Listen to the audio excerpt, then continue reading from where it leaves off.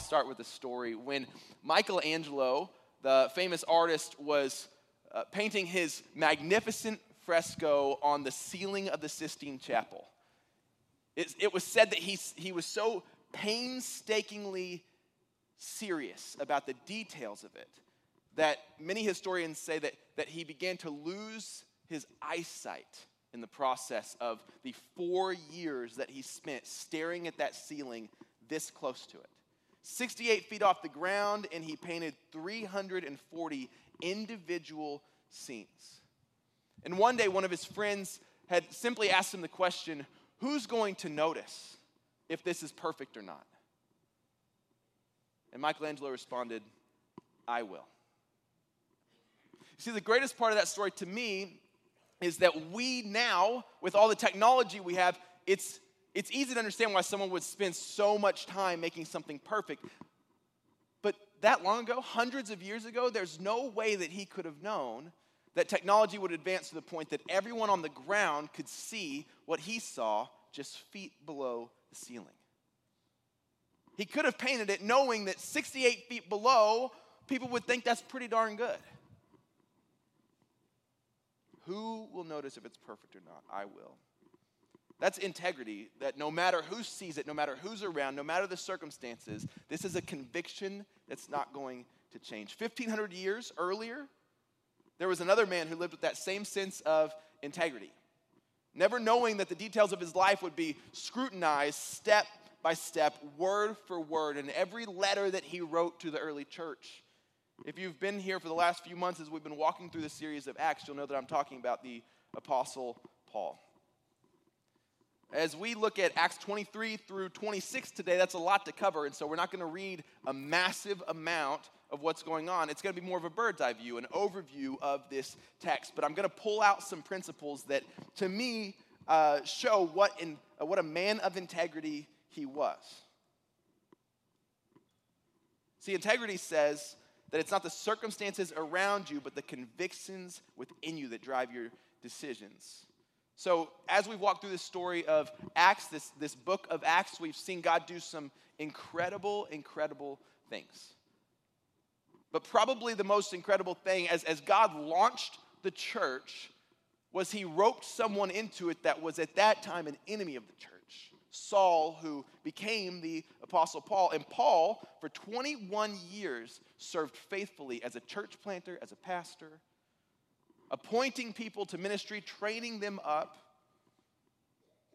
And in this point, he'd been warned in Acts 21 to not go to the temple, not go to Jerusalem at all, because his life was in danger if he went, and he went anyway.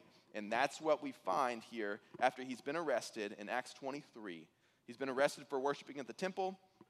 We're starting with verse 1.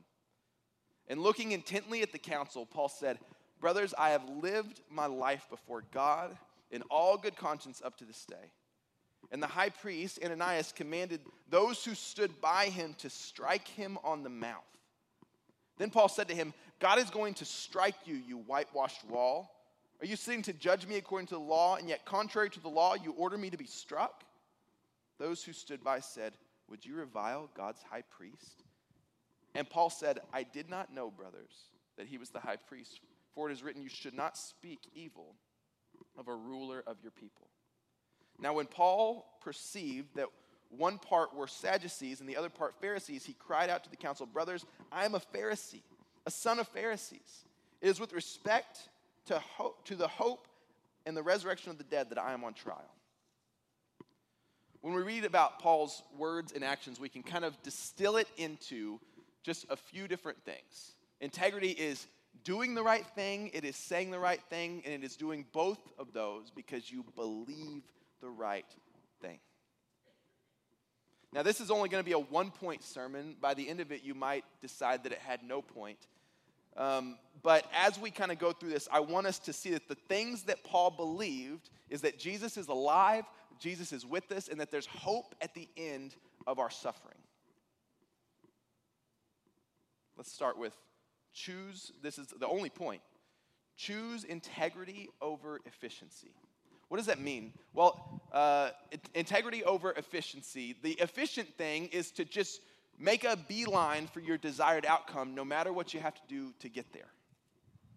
Integrity plays a long game. It doesn't cut corners. It doesn't make choices in light of potential blowback from the decision that you make.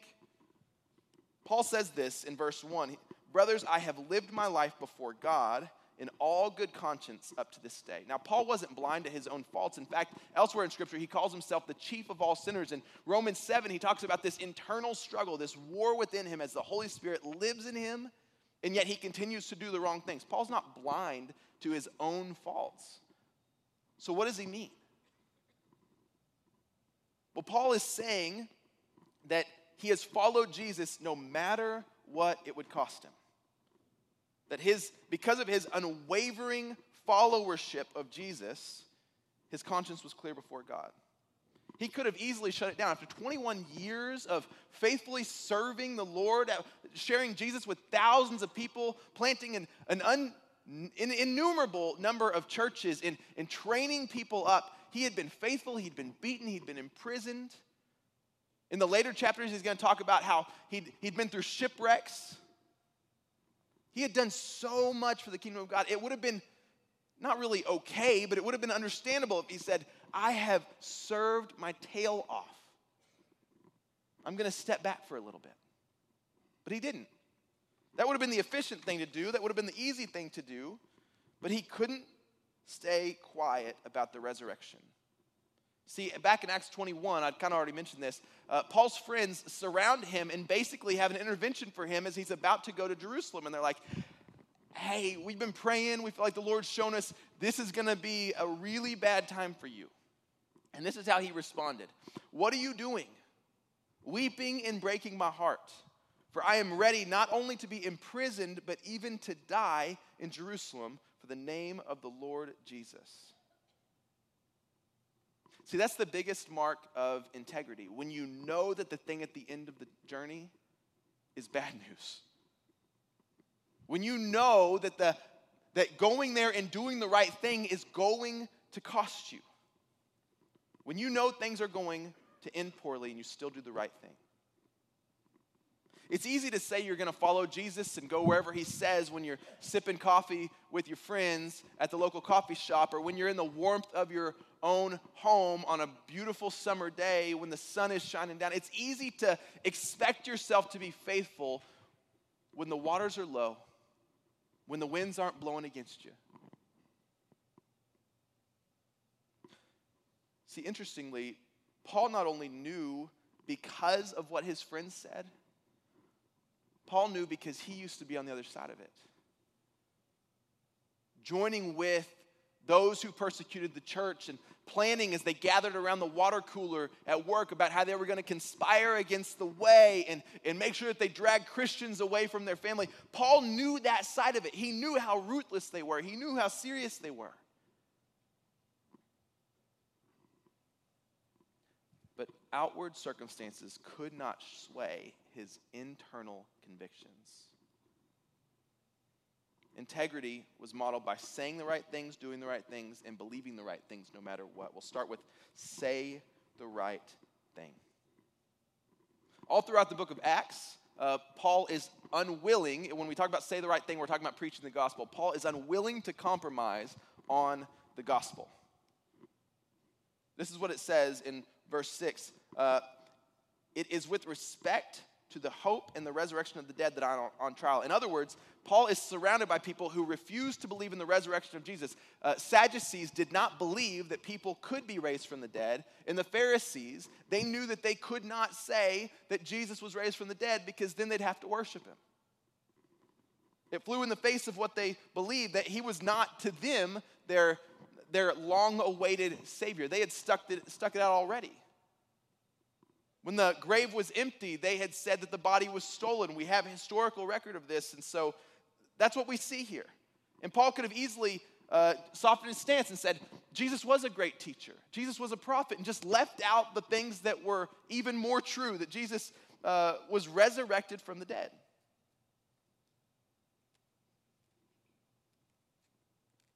We see that the Jews arrested him, and they accused him of leading a sect that basically caused riots. So they have him arrested. He's put on trial.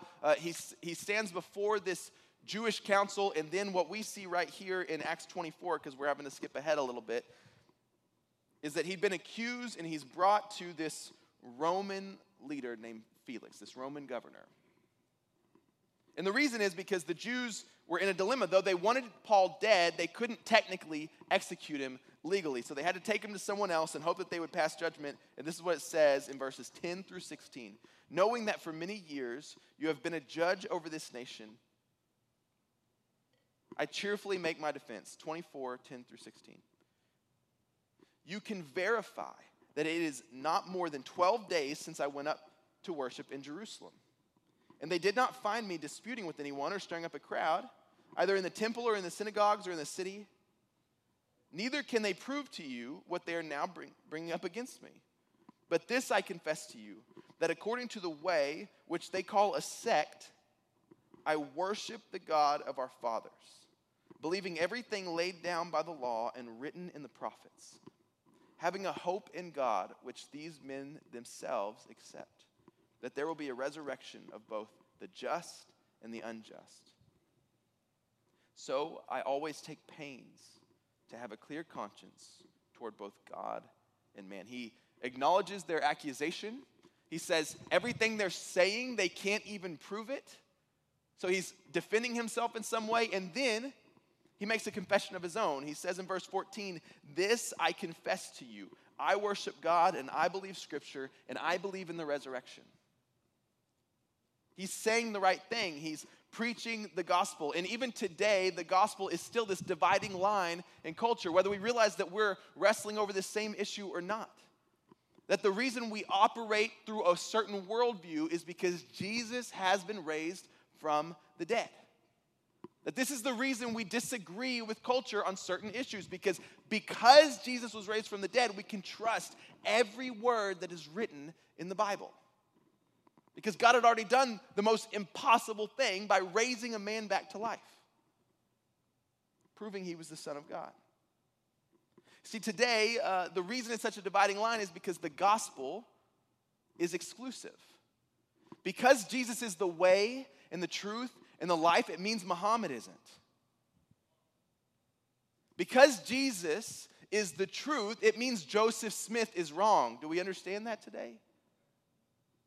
The gospel is still a dividing line among believers and non-believers. The resurrection is still the thing that separates us, though it reconciles us to God. We are saved by grace alone, through faith alone, in Christ alone. And that's offensive, and it even comes with a cost today. It can cost you your job to stand on this. It can cost you relationships. It can cost you friends. It can cost you family members. I know people that when they accepted Jesus, they were distanced, and even knowing that these are Muslim people that I know, that when they accepted Jesus, they lost their family. And if they were to return to their family, it could cost them their life. The gospel can still cost us today. Not just with our friends, not just with approval. It can cost us good grades. It can cost us our own will, our own personal desires. But the gospel plays the long game. We say the right thing, and we do the right thing.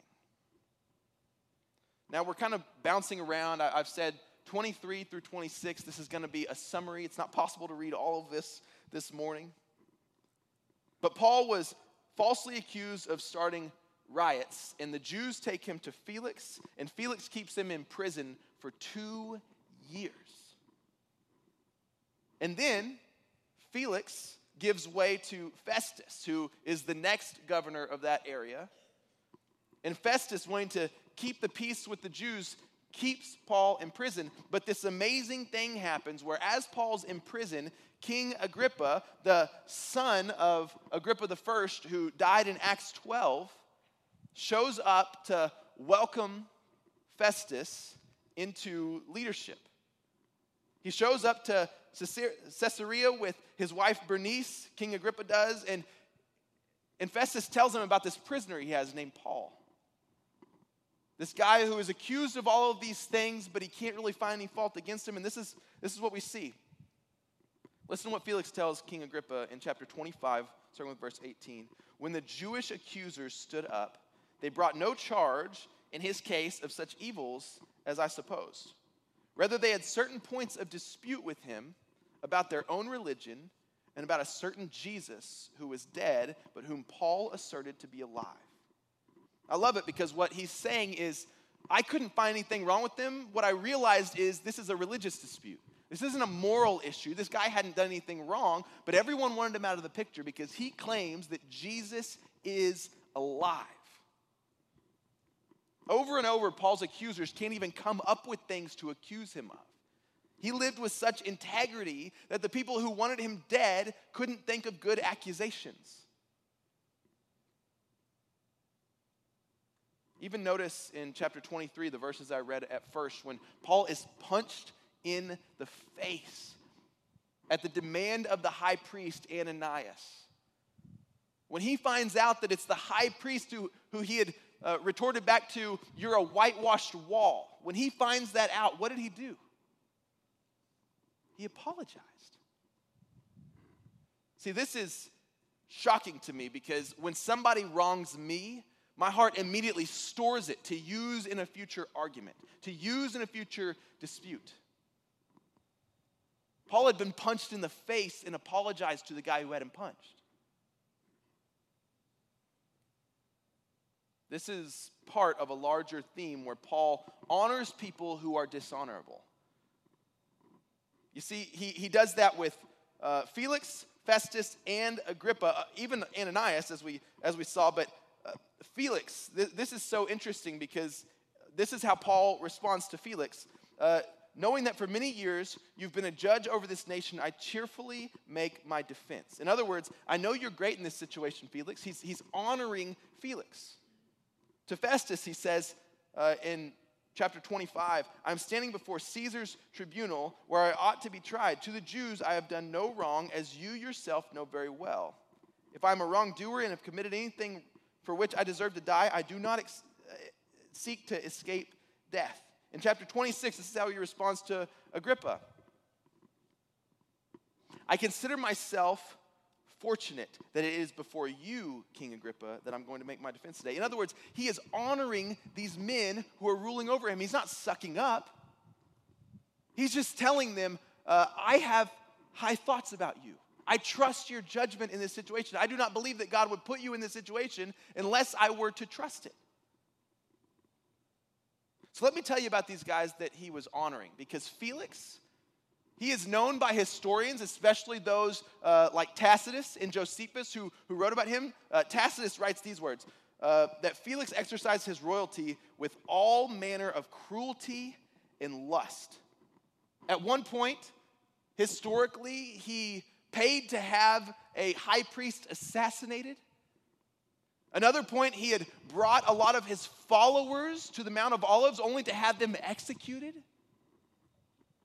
Cruelty and lust literally defined this man. Festus was the next governor, and history records that he was a bad leader. Not necessarily anything moral about him, but that he was a bad leader. That people didn't like following him, that he was responsible in many ways because of his leadership for a great war that broke out between the Jews and the Romans in AD 66.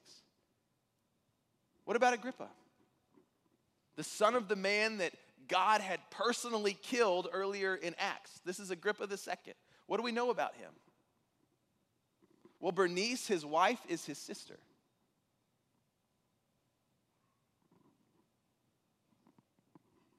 It didn't seem to bother anybody. He practiced incest with his sister Bernice and was unpopular among those he ruled. So why does any of this matter? Because Paul was honoring people who were dishonorable. Paul could have pointed immediately to Ananias' issues, and he didn't. He could have pointed to the cruelty of Felix, the ineptitude of Festus, the blatant sin of Agrippa, but he didn't. He spoke kindly to them. He honored them. See, Paul modeled doing the right thing. But Paul's not the hero of this story. It's easy to feel like it is because all I'm talking about is Paul. But Paul in 1 Corinthians 11:1, he says, imitate me as I imitate Christ. Because there's another man, Jesus, who in the face of accusation honored those before him. Who, when everybody tried to accuse him, they couldn't think of what to accuse him for because he was a man of integrity. He was honorable to dishonorable rulers. And maybe you're thinking, that's great, but I'm not Paul, and I'm not Jesus, and I don't need to live up to this standard. And what I want to say today is that if we have trouble doing the right things and saying the right things, it's because our belief is off. We say all the time that we do what we do because our heart wants what it wants. And our heart wants what it wants because we believe what we believe. The final part, believe the right thing. In other words, without right beliefs, we cannot have right actions. We must believe 4 things. I know I said it's 1 point, but it's like a lot of A's and B's and 1s and 2s. 4 things that we must believe. The first is the gospel message. That our hearts cannot change unless Jesus steps into our lives. We must believe the gospel message. So what is the gospel message? Well, the way that we phrase it here that we feel like is so outlined in Scripture are 4 words: God, man, Christ, and response. God is holy, the creator of the world, that man was the pinnacle of God's creation. But man rebelled and chose to sin. This separated us from God. We needed to be reconciled, and that's when Jesus came to reconcile us. See, Jesus lived a perfect and sinless life, died on the cross in our place that we might be forgiven if the response, we repent of our sins and believe in the finished work of Jesus, that he was the Son of God who died for us and was raised again.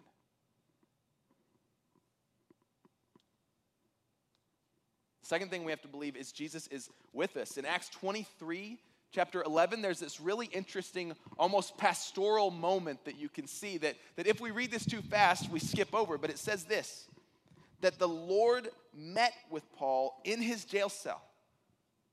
23:11, take courage, for as you have testified to the facts about me in Jerusalem, this is Jesus talking, so you must testify also in Rome. Jesus encouraged Paul by telling him that his desire to visit Rome would be granted.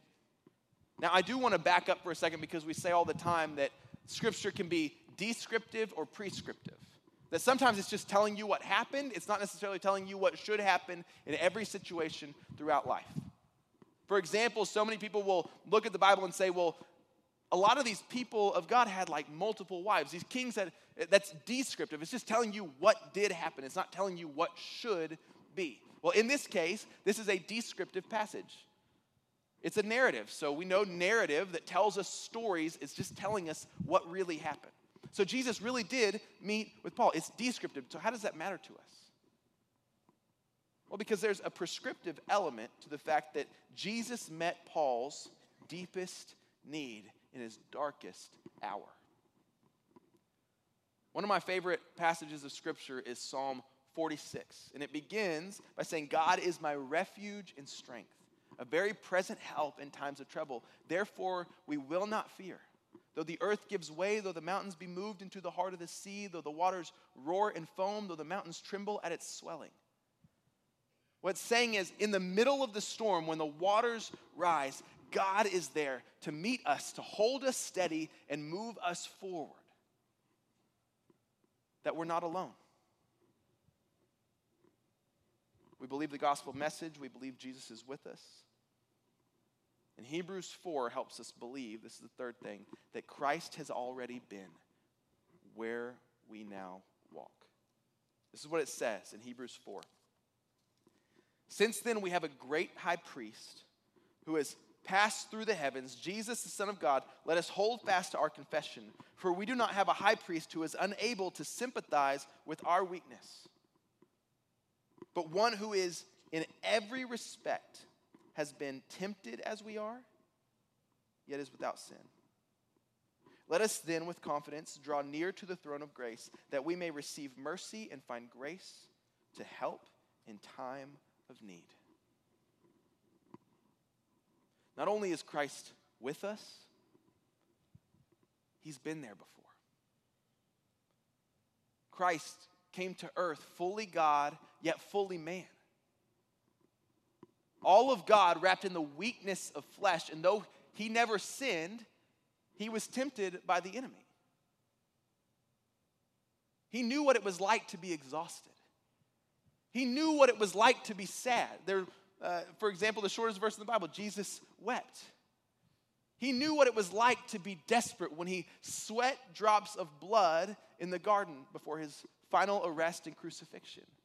He knew what it was like to be too worn out when he asked for help with carrying the cross. He's been there. And so when we're broken or heavy-hearted or too tired to continue, we know that he's been there before. When we're tired of temptation, we know that he's been there before. So we do not approach the throne of grace to a God who cannot sympathize with us. He can sympathize with us. We can trust him because the gospel is true, because he's with us, because he's been there. And then the last thing, and this is so encouraging to me today, that hope is on the other side. You know, anyone can have integrity for a day, but did we notice that Paul had been imprisoned for years for this? This wasn't his first stint in prison. This wasn't the first time he was abused because of the gospel, but in this case, he sat there for 2 years.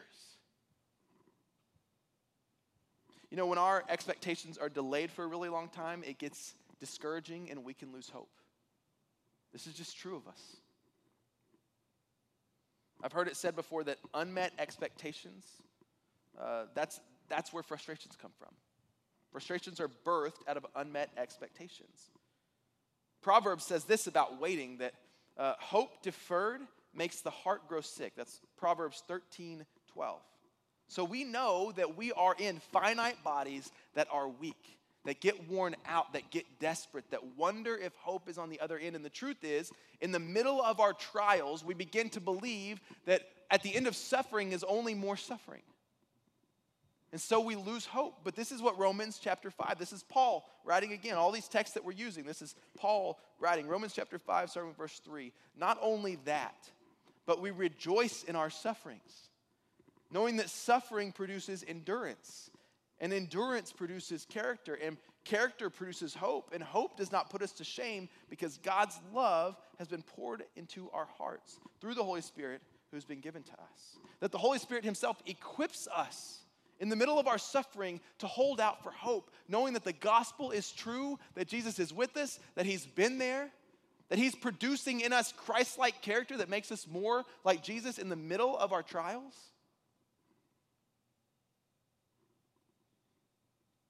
For some in this room, you're suffering and you've prayed and you keep doing the right thing and saying the right thing and it doesn't feel like it's paying off. It feels like at the end of this rope is only bad news. I want to tell you that hope is there. Hope because of what the Holy Spirit puts inside of us. Hope because of what the Word of God reveals to us. That we can have hope that everything that the Bible says is true, that one day all of this difficulty will be wiped away because Jesus is alive.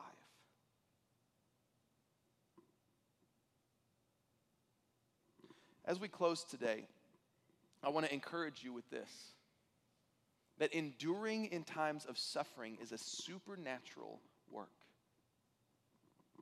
That Romans 5 here, it's talking about hope because of our hope in Christ. That sometimes in this world, it looks like it ends with bad news. That difficult things at the end of the rope can have bad news. The good news is that life doesn't end at the end of this rope. The good news is that this finite life, this temporal life, these few years that we have here that are like a mist or a vapor, that's not the end of our story. That because of what Jesus has done for us, because of him showing up to reconcile us to God, because of his perfection, that he took our sin that we might have his righteousness. Because of that hope, this is not the end of your story. So that if the disease is terminal, you're not hopeless. So that if your family is never reconciled, you're not hopeless. Because our hope is in Christ, it's not in circumstances. And that allows us to hold fast in the middle of the storm as the waters rise, knowing that we might go under, but Jesus has been there and he will lead us out the other side, in this life or in the next. Let me pray for you. God, we love you. We really do, Lord, and we know that enduring in the middle of suffering is a work that only you can do in us. That as we go through suffering, you're producing in us endurance. And that endurance is producing in us character. And that character helps us fix our eyes on Jesus and know that the hope that the Holy Spirit has sealed us for is in Jesus. That because the gospel is true, we know that Christ is with us. In our deepest, darkest hour, and our most prominent needs. We know that everywhere we go, he has walked before us. And we know that it doesn't end here, that hope is on the other end. So Lord, would you remind us that as we play the long game, as we desire to be people of integrity, that it's worth it. It's worth it as we cling to you. It's worth it as we bear fruit because we're connected to the vine, because we're abiding in Christ, Lord. It's worth it. You're growing us to make us like Jesus. We're being sanctified so that one day we will be glorified with our Father in heaven. Lord, remind us today, in the middle of our trials, in the middle of our temptations, in the middle of the difficulties and the strife, Lord, as the waters rise and the earth shakes and the wind blows, Lord, would you remind us that you're with us, that we're not alone, that you hold us steady and move us forward when the storm begins to rage, that you're doing something in the middle of our suffering, that it's never hopeless, it's never pointless. And that's because Jesus didn't just live a perfect life, he rose from the grave. God, as we prepare to leave today, I pray, God, that you would instill this hope in weary hearts. And God, that we would take it to those we know who need it. Being reminded, Lord, that you're doing something. For those who are in Christ, Lord, everything works together for good.